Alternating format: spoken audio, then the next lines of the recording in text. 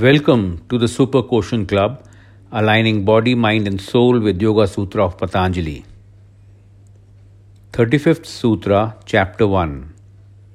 Viṣayavatī pravr utpannā manasaḥ sthiti nibandhinī.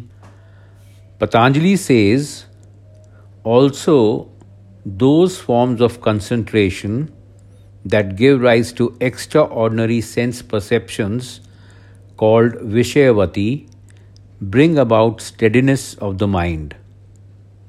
In this and the 5 sutras from 34th to 39th Sutra Chapter I, several alternative methods of calming the mind and preparing it for spiritual evolution are described. In these 5 sutras, Patanjali is giving various options and methods for overcoming the mental disturbances that are obstacles to achieving super consciousness. These options are not mutually exclusive, and we have a choice to incorporate them in our practice.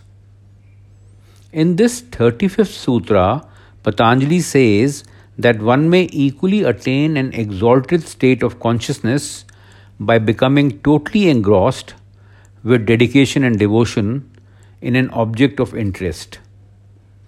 The practice of contemplating upon an object is the foundation of mental stability. Total absorption in the object brings about direct perception of its essence. It is the principle behind the technique tratak, the gazing upon the flame, a black dot, the ocean, empty sky, or gazing on the moon, the sun, the image of a deity, and the like are examples. However, we tend to employ our mind and senses to explore the objects of our desire only in the external world.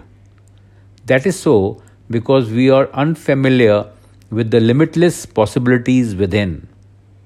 The problem with the outward search is that both the senses and the objects of the senses have their own limitations.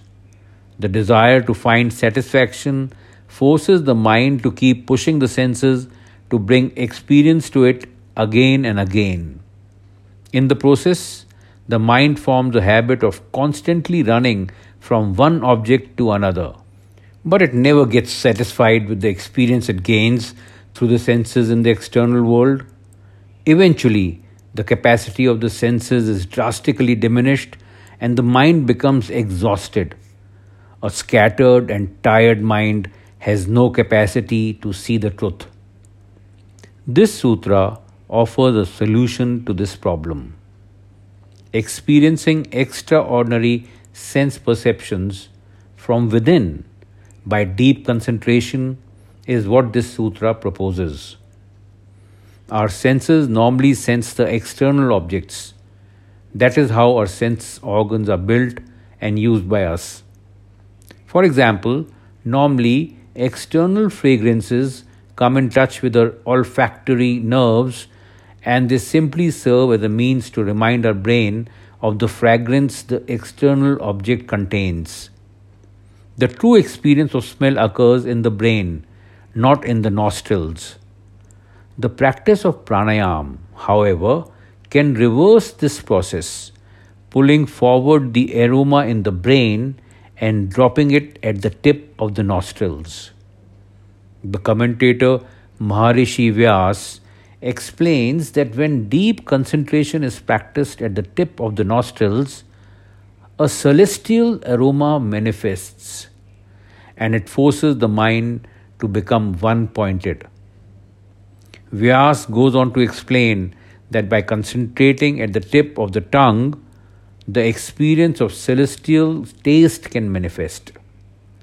Similarly, celestial form and colors manifest from concentrating at the soft palate, as optic nerve is situated just above the palate. And celestial touch can be experienced from concentrating at the middle of the tongue, as sense of touch is most developed on the tongue than on the skin or fingers.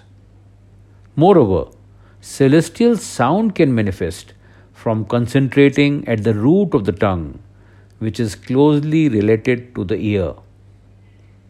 This contemplation needs to be practiced continuously for a day or two to experience the extraordinary sense perception. As per Patanjali, manifestation of these extraordinary experiences captivates the mind, destroys doubt, and eventually serves as the passage to samadhi, that is, super awareness.